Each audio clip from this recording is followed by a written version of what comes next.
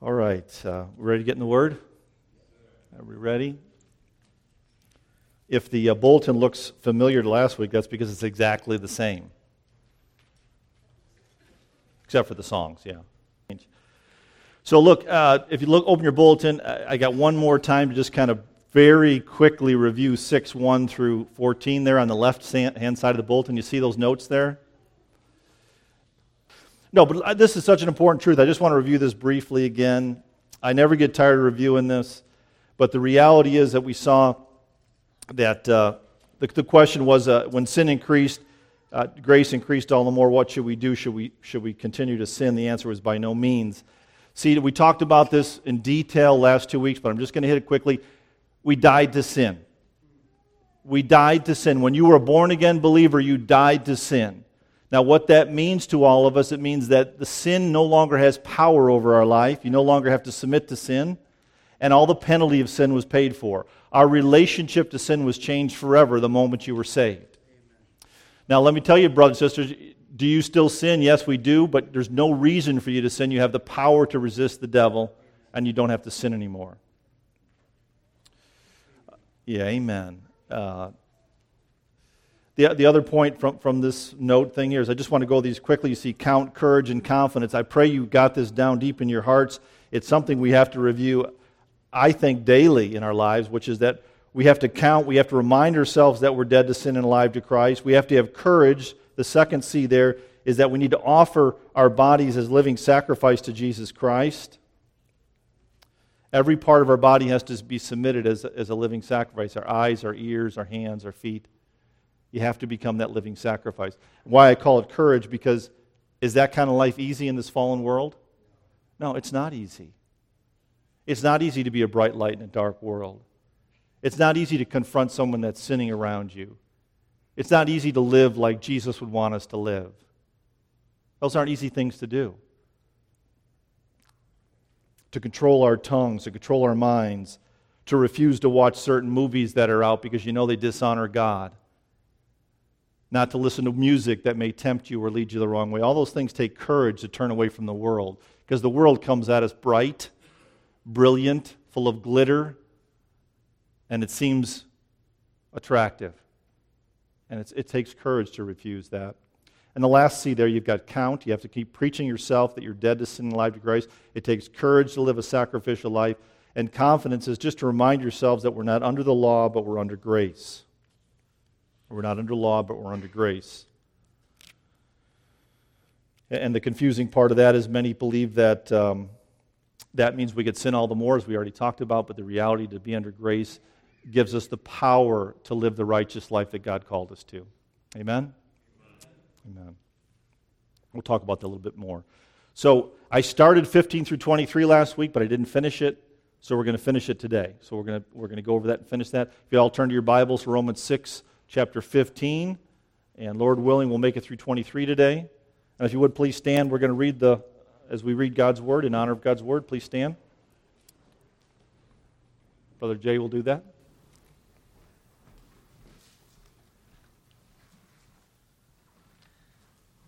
What then? Are we to sin because we are not under law, but under grace? By no means. Do you not know that if you present yourselves to anyone as obedient slaves, you are slaves of the one whom you obey, either of sin, which leads to death, or of obedience, which leads to righteousness? But thanks be to God that you who were once slaves of sin have become obedient from the heart to the standard of teaching to which you were committed, and, having been set free from sin, have become slaves of righteousness. I am speaking in human terms because of your natural limitations. For just as you once presented your members as slaves to impurity and to lawlessness, leading to more lawlessness, so now present your members as slaves to righteousness, leading to sanctification. For when you were slaves of sin, you were free in regard to righteousness. But what fruit were you getting at that time from the things of which you are now ashamed? For the end of those things is death. But now that you have been set free from sin and have become slaves of God, the fruit you get leads to sanctification and its end, eternal life. For the wages of sin is death, but the free gift of God is eternal life in Christ Jesus our Lord. May the Lord bless the reading of his word. Amen. Thank you, Jay. Appreciate that very much, brother.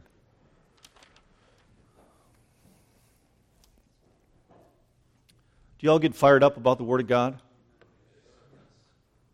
I get fired up about the Word of God. Every week I get fired up. And this message today is no different. I mean, I can't wait to get to the Word today, because there's a truth in here that we saw the first half with 1 through 14 is that we saw this freedom that comes to the reality that we're dead to sin and alive to Christ. And now I want to show you that the other part of this equation, just as important, is that we become slaves to righteousness. And it's exciting. So let's work our way through. I'm going to remind you what we went over, and then we'll get into some really, really exciting truth. I mean, this is, it's exciting. Praise God. So look at this first verse here. It says, we talked about this last week. It said, what then? Are we to sin because we are not under the law but under grace? And the answer is, by no means. Thank you. Thank you. By no means. Absolutely not.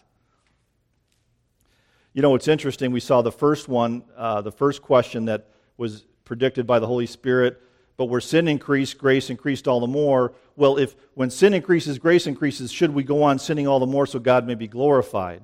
And now we see that, well, since we're not under the law but we're on the grace, should we go sin all the more? And the answer again is absolutely not. Now, I told you this last week, but living under the law does not bring salvation. It does not bring freedom from sin. In fact, living under the law brings more sin, discouragement, and despair. If you put yourself under the law, that's the kind of life you'll live. But if we live under grace, this is so contrary to what the world would teach you, because you live under grace, it doesn't give you the permission to sin, it empowers you to live the righteous life. Doesn't that seem opposite of what you would think in human reasoning? Oh wait, I'm under grace, I'm not under law, so I don't have this bunch of list of do's and don'ts I have to follow anymore. But then you're saying because I'm under grace, I'm now free to live a righteous, obedient life to God? Does that make sense to you in your flesh? No, it doesn't. But we're going to see why it makes sense as we go through the text today. So look at this next verse, 16. It says, so he goes right into this illustration. I love this. It says, do you not know that if you present yourselves to anyone as an obedient slaves, you are slaves to the one to whom you obey, either of sin, which leads to death, or of obedience, which leads to righteousness. So he goes right into this very clear illustration of these two different worlds. I want you to see this now. Hang with me here. There's two different worlds with two different masters that we're all living in. We're living in one or the other. Are you with me on this? Yeah, so these are the two worlds, and there's no in between. You're either serving the master of Satan, the devil, or you're serving Jesus Christ, and there's no in between. Don't think there's a middle ground. There is none. It's one or the other. Now, let me tell you this also. We all were born serving Satan. You know, that starting line of the great marathon, that's where we all began. When the gun was shot, we were born serving Satan. There's no, you didn't avoid that. None of us did. I don't care how early you got saved. I pray you got saved early in life.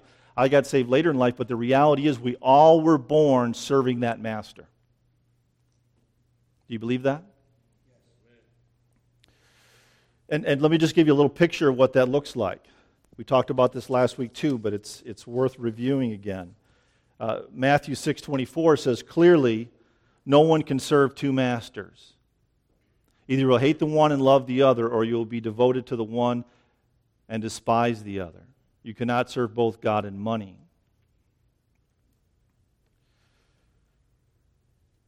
See, and the test here for all of us, he uses the illustration of money, but you know, even if you're a born-again believer, you can be deceived into serving the other master. I want you to hear that.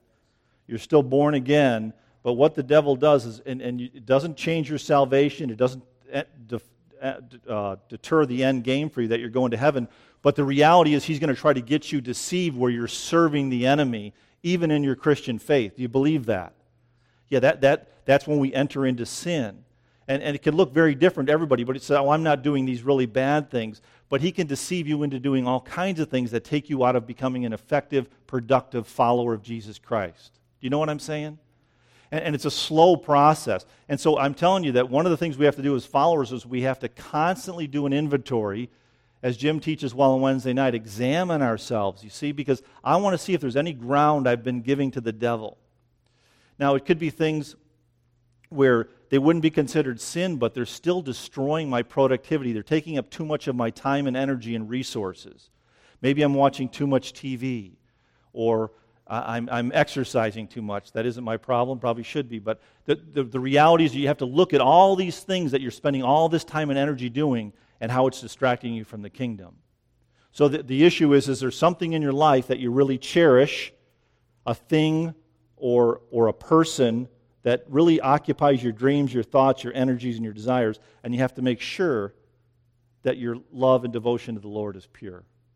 And I'm telling you, in all of our lives, in my life, I confess, I always find areas of fat that I can cut out that is really just maybe selfish, self-absorption, and I defend it by saying, well, I need a break now. And is there anything wrong with rest? No, there isn't anything wrong with rest, but we have to continually evaluate that spreadsheet. Does that make sense? So it says here that we can only serve one master or the other. He's specifically talking about saved and unsaved, but I just gave you an application for those that are believers here today that we too need to take inventory. Now look at this. I'm just going to give you a picture of the one world, and I'm going to give you a picture of the other world. Now, Jesus said this. We talked about this last week too, but it says, I will not say much more to you, for the prince of the world is coming. Look at 1 John 5:19. We know that we are children of God, and the whole world is under the control of the evil one. You see that? Stay with me here. John 8:44, it says, you belong to your father the devil, and you want to carry out your father's desires, who was a murderer from the beginning, not holding to the truth. For there is no truth in him. When he lies, he speaks his native language, for he is a liar and the father of lies. One more. Opponents, and I love that again, but it's the unsaved, must be gently instructed in the hope that God will grant them repentance leading to the knowledge of the truth, and they will come to their senses and escape from the trap of the devil, who has taken them captive to do what? To do his will. To do his will. Can you picture this world? This is a world that exists all around us. The devil is the prince of the world. What does it say? That the whole world is under the control of the evil one. Do you see that in the world around us? Yes? Amen? And he is the murderer and the father of lies. And I love this last part. It says, so they're trapped. Do you see that? The unsaved are trapped by the devil, and they're taken captive to do his will. Isn't that amazing? That's the one world that exists around us. That, by the way, brothers and sisters, I already said, that's the world we all came from. Some of you are probably still trapped in that world. I don't know. But that is the world we came from. Now, let me prove this to you. I did this last week, but it's important. Have you ever found yourself continuing in a sinful pattern, even when you know the hardship of the consequences that are going to result from it? Absolutely. See? And I was there too. I mean, I paid the consequences, and even at the time when I was suffering the pain, it said I would never do that again, right? When the pain is most severe, we say we're never going to do it again. But the problem is, the next day or the next week, whenever it is, you go back to that sin. Do you know what that is? Slavery. That's slavery. Because we're doing things we don't want to do because we know the consequences, but we do them anyway. That's a proof that we were slaves. Do you believe me? Yeah. See, I want you to see that slavery that's out there. That's what it means by doing the will of the evil one. We did the will of the evil one, even when we didn't want to. So that's one world. Now, we come back, so he paints these two worlds. It says that, and of course we know that if we continue in our sin and we don't get saved, it leads to death, physical death, spiritual death, and eternal death for those that aren't saved. But for those who are obedient, it says it leads to righteousness. Now here's the truth for you. So we saw that the devil is the prince of this world, but Jesus Christ, God the Father and God the Son, and God the Spirit, are all powerful, all knowing, and all present.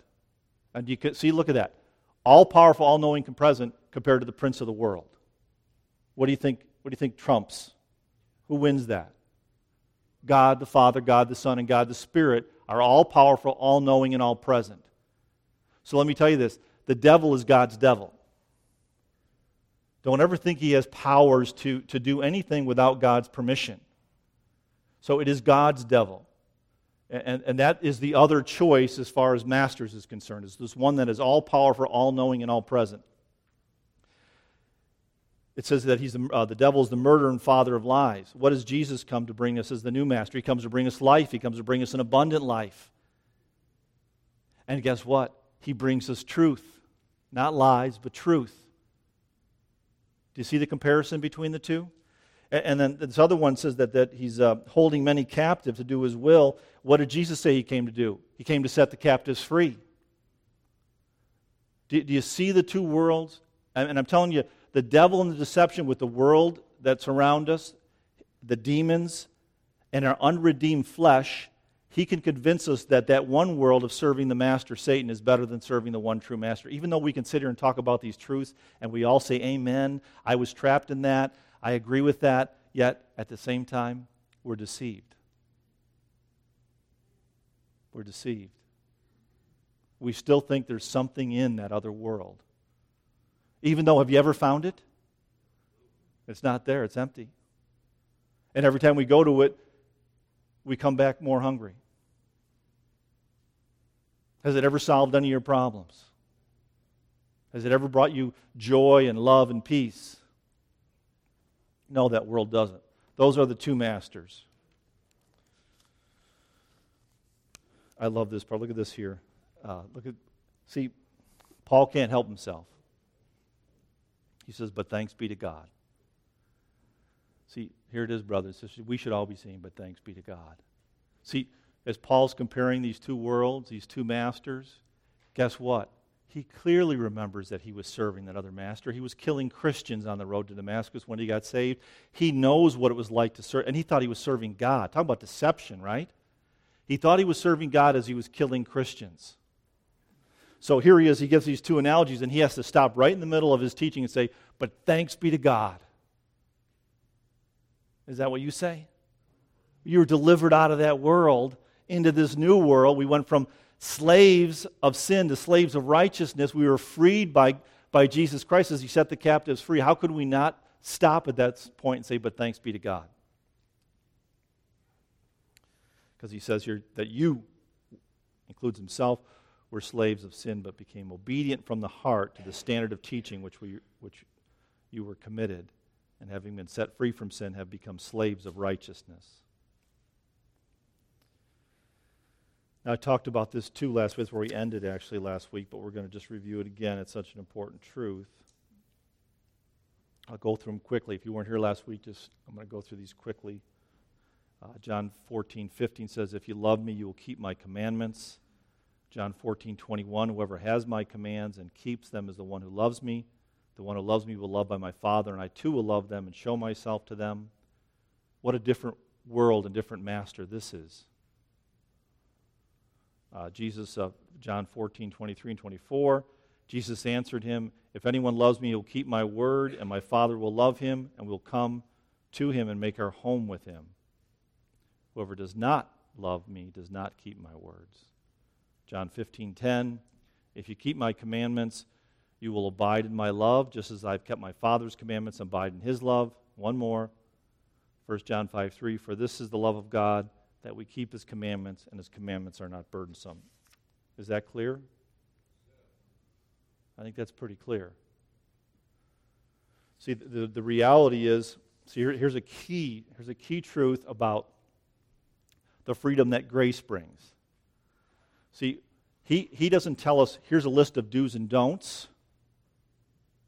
Here's a list of do's and don'ts that you have to follow. He says, I want you to come with an obedient heart. I want you to come out of your love for me. And as you get to know me, believe me, what you're going to want to do as you get to know Jesus Christ is you're going to want to live the obedient life. It's going to be the desire of your heart. It's not going to be, when we talk about, some people talk about Christianity, that's a bunch of rules and regulations. They're a bunch of legalists. There's no love in the faith. That is not what Christianity is at all. Christianity is falling head over heels with Jesus Christ after you've been saved, and you surrender your life to him willingly, obeying him, because here's the deal. As you obey him, God gets the glory, and it's for your good. And the more you begin to discover that, the more you obey Him, the more you obey what He says, you see God is glorified, and you receive the goodness of God in your life. And you know what happens? Well, I'll get to this later. I want to get to it now, but I'll hold it back. We'll get to what that does for us as we do it. But I want you to see these two different worlds between the old master and the new master, and what it is to live this type of life.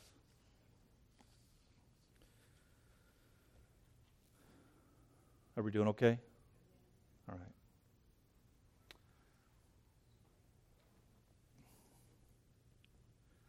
So he says here, look at this. So we're building truths here. It's that I'm speaking in human terms because of your natural limitations. He's just saying, I'm using this illustration of slavery so you understand what I'm talking about. He says, for just as you once presented your members as slaves to impurity and to lawlessness, leading to more lawlessness. Let's stop there for a second. Does that not define our life before Christ? Do you see this? So you presented, do you see our part in this? We presented ourselves members as slaves to impurity and to lawlessness. What does it do? Leading to more lawlessness. Is that registering with anybody? Here it is. Sin is progressive. Have you noticed sin is progressive? Did you notice that you would do something? Let's just take drinking, for example. Maybe you had some drinks and you got a little buzz from the drinking. Did it end there? No, it doesn't end there, because sin is progressive.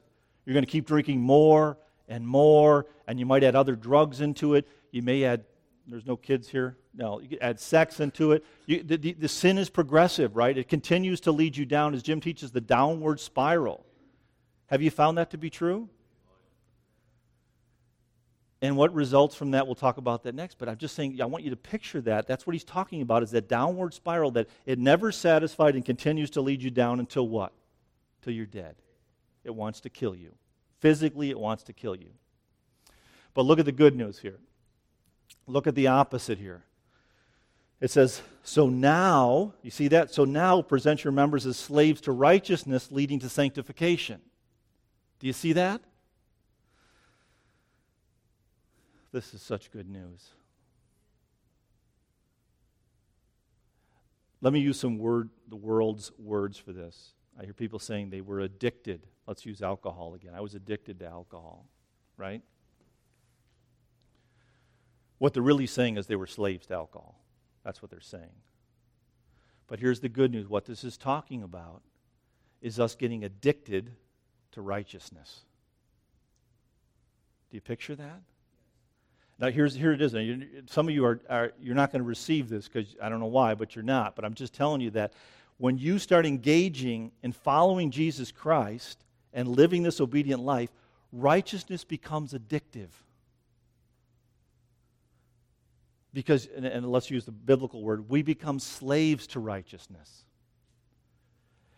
And I'm telling you that as you continue to do it and you read it in the Word and you choose to obey it, even though your flesh is saying no, and you obey God and you break away from sinful patterns and you replace it with righteousness and you start living more and more for Jesus, I'm telling you, you get on this, here it is, you get on this upward spiral that's unbelievable. You can't wait to serve God. You can't wait to get in the Word. You can't wait to change some of the things that are living in you that you want to kill. It's an upward spiral for living for God. Anybody on that ride? Isn't it amazing?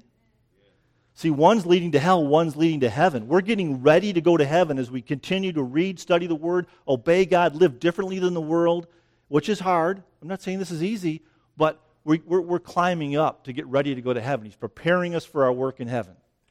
And I'm telling you, we'll get to the next point, but it's an unbelievable life when you start living like that.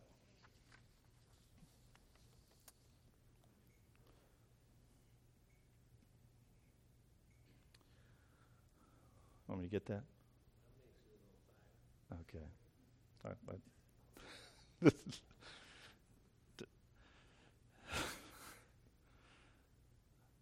I don't know why I love you so much, Darnell, but I do. Okay, look at verse 20. For when you were slaves of sin, you were free in regard to righteousness. I want you to see this too. Do you see that? Now listen up. We're almost done here. I'm giving you a short one today. But so when we were slaves to sin, what does it say? We were free to righteousness. Do you see that? Do you know what that means? Come on, think of when you were in your sinful life, and some of you are still there, I know, but think about the reality that we were free to righteousness. I mean, Darnell and I were just talking about this morning. I knew good and bad before Christ, and of course that's a continuum, right? Darnell was telling me what he thought was bad. Well, my bad was a little different than his bad, but I still had this good and bad in my life, right? There's certain things. Everybody has a line they won't cross. I don't care if you were in gangs and everything else. There was a line you wouldn't cross. You had a rule, a set of rules you lived by, which was good and bad. But we didn't have righteousness in us. We didn't know what righteousness was.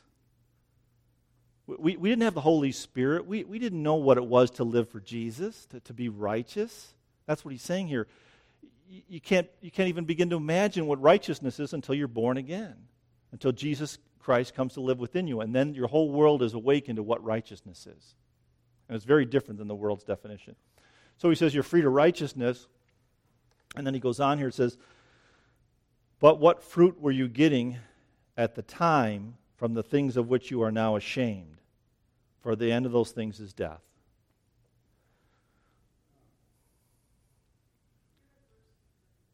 I am?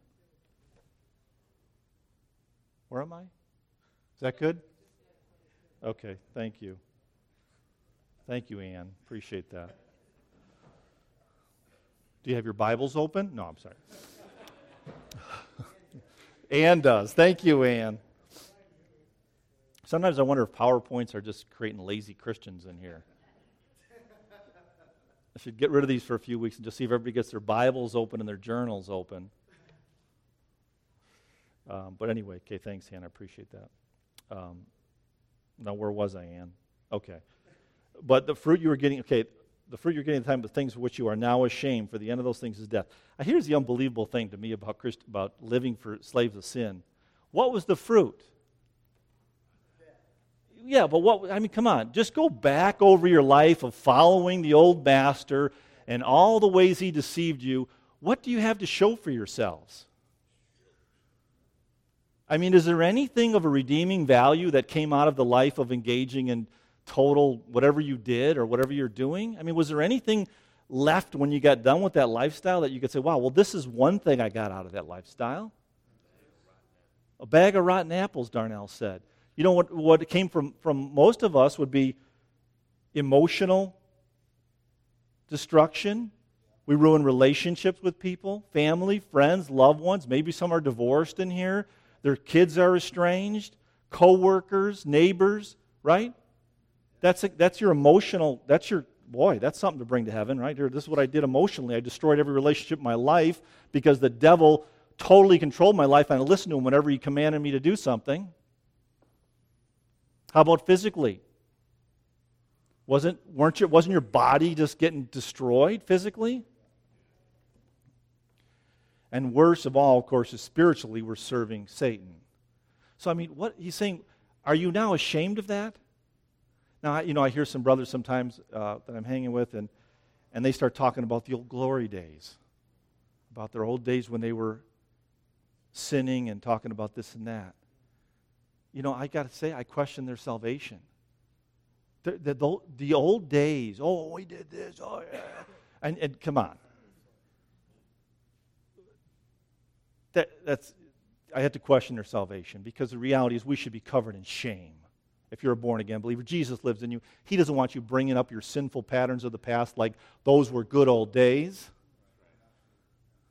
You should be covered in shame as you reflect back on the way you destroyed people, you destroyed relationships, you deceived people, you stole things. All the other things that went into your sinful patterns should bring us to a point of great shame.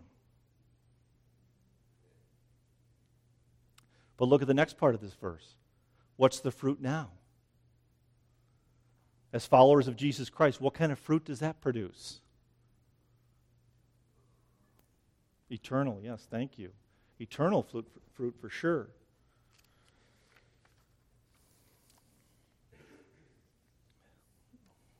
I'm just going to use the fruit of the Spirit for an example. How about love? The first fruit of the Spirit is love. Love, joy, peace, patience, kindness, goodness, faithfulness, gentleness, self-control. All those are fruit of the Spirit, right? So here's one for you. I never get tired of talking about this, is the fruit of love. Before in the world, we thought what love was, right? We thought we knew what love was. But really, again, looking at the fruit of that definition, the world's definition of love, it never produced anything of eternal value. It was very conditional. I would call a lot of it as lust in the world, not love. But all of a sudden we get saved and we come to this realization of agape love, right? Sacrificial love. Something we could never have imagined apart from salvation. That Jesus loved us so much that he would actually die on the cross so that we might be saved. And then he says to husbands, love your wife as Christ loved this church. We get this whole picture of sacrificial love that he gives us. I mean, come on. I don't know about you. I didn't live that way. Did you live that way before Christ? No, mine was conditional, manipulative, deceptive. That's the kind of love I had. It was all about me and me getting what I wanted out of the situation. But now you say, well, no, I'm not living for myself anymore. I'm living for Jesus. And now I come into relationships with sacrificial love. I wouldn't have stepped foot in a neighborhood like this before. And now, through my love of Christ, I can't get here enough. I can't meet with you. I can't love you all enough. And it's not me. I love what Mr. Thrasher said on Wednesday night. Don't think it's me. Because if you knew the old Keith, you would say, well, that's who Keith was. What you're seeing is Christ living through me. This is the love of Christ coming out. I get no credit for this. This is him in me living through me. I didn't know what it was before. So love. How about joy?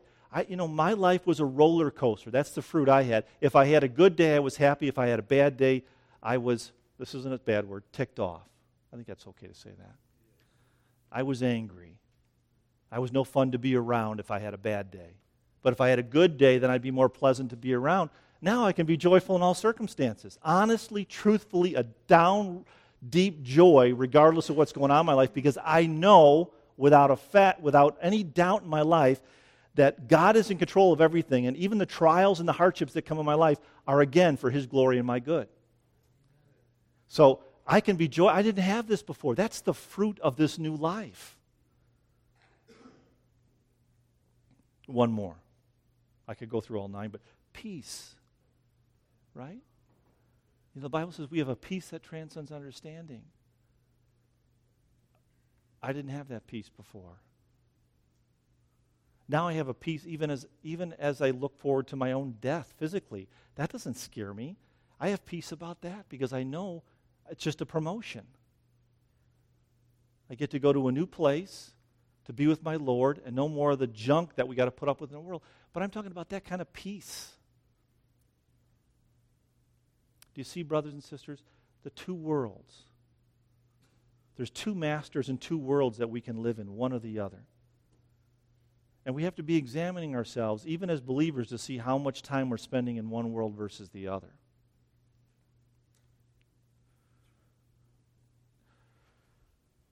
And then, what everybody knows this verse, or most people do when you get to this verse, but really, the reality of this verse is he's just summarizing the whole chapter 6, and really part of 5. Everybody quotes this, for the wages of sin is death, but the gift of God is eternal life in Christ Jesus our Lord. We can say that as we give people the Roman road, 323, 623, and all that. But the reality is you have to give them the whole 6. You have to explain that whole thing to them if they want them to see the gospel. Dead to sin, alive to Christ, under grace, not law, and on and on.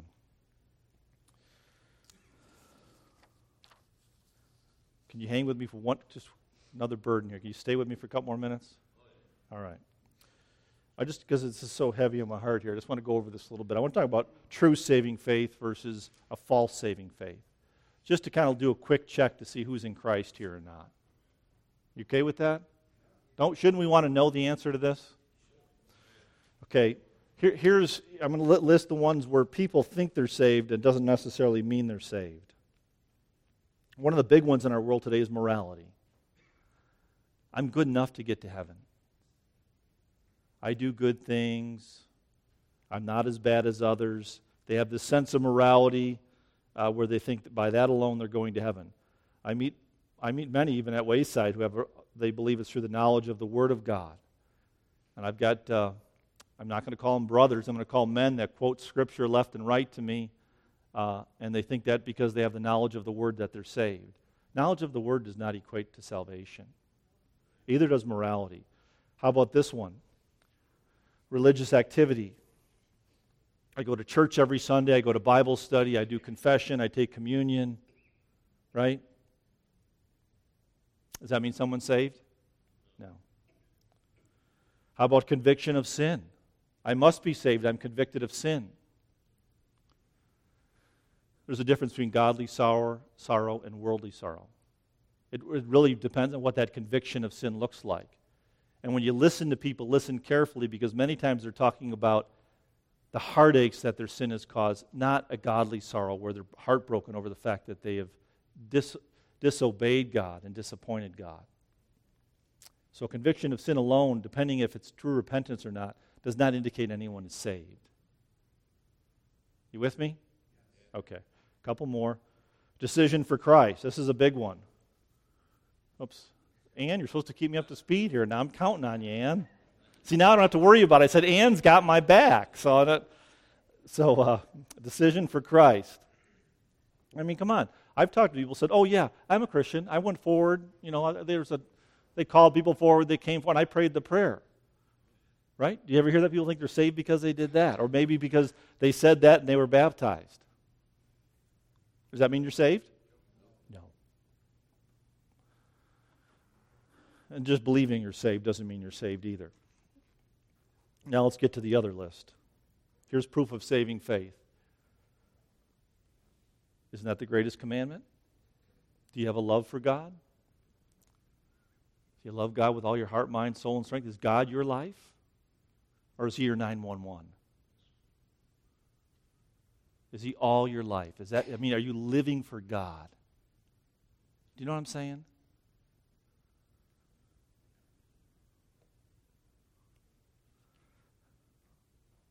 How about this one? Love for God's Word. You love God's Word. See, there's a difference between knowledge of God's Word and love for God's Word. I don't find that I have to come to the Word of God. I get to come to the Word of God. I get to meet with God. Do you see that? It's a love for the Word. And you know, that's why when I hear guys quoting Scripture a lot, you know, my question for them really is, you know, when it says no, I always use this analogy, but when it says Adam knew Eve, it meant that Adam was intimate with Eve. An intimate relationship, that deep love between a husband and a wife.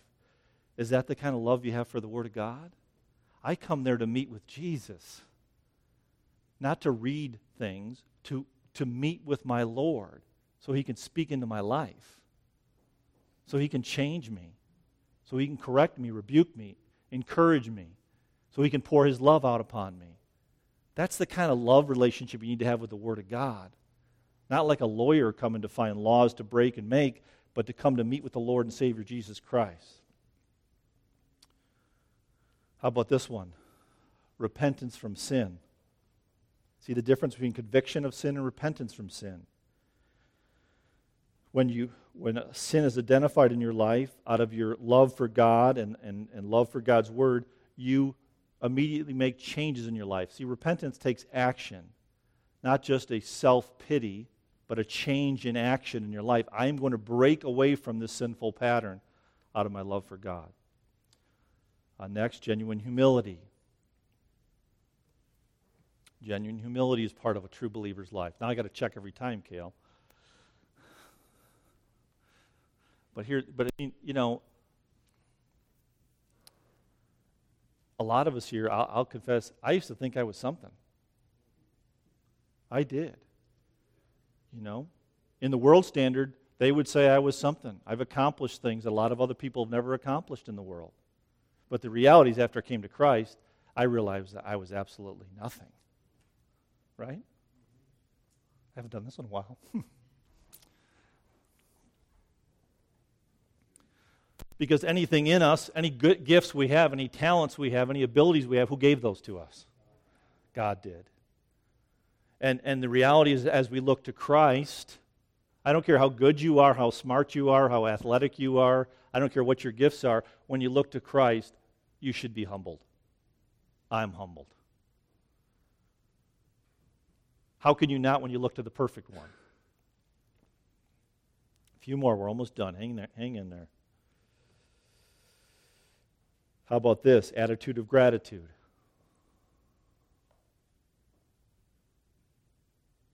As you reflect on, just like he said, but thanks be to God, as Paul said in the text today. How can we not be filled with gratitude when we know we deserve hell and eternal punishment, but we've been given abundant life now and eternal life later? How can you not be full of gratitude? I don't care what's going on in your life. How about this one? Devotion to God's glory. I mean, to me, the only way I can picture this story, give you an illustration. If anybody messes with my wife, sorry. That's, I make no excuses for what would happen next, because I'm going to defend my bride. And see, that's how we have to be about God. We have to be all about God's glory, where it's like, hey, don't talk like that around me. That offends my God. Don't joke around like that. That's coarse joking. Don't talk about that person behind their back. That offends God. You see how you end up defending God's glory? It's so important to you. Life of prayer. Again, are your prayers 911? Or do you have a continually conversation with the God of the universe throughout your day? Selfless love. Is life still about you? Or do you really have a heart for others? Separation from the world. I pray that you have this sense that you don't belong here. This is not your home. Spiritual growth. It's a slow process. I always say God's a crock-pot God in a microwave culture, but the reality is we should see growth in our life. We should see changes in our life. We should be seeing Him grow us up more and more into the image of Jesus Christ. And the last one here is your desire to be an obedient follower of Christ, obedient living. Is this the heartbeat of your life? You want to be obedient to God.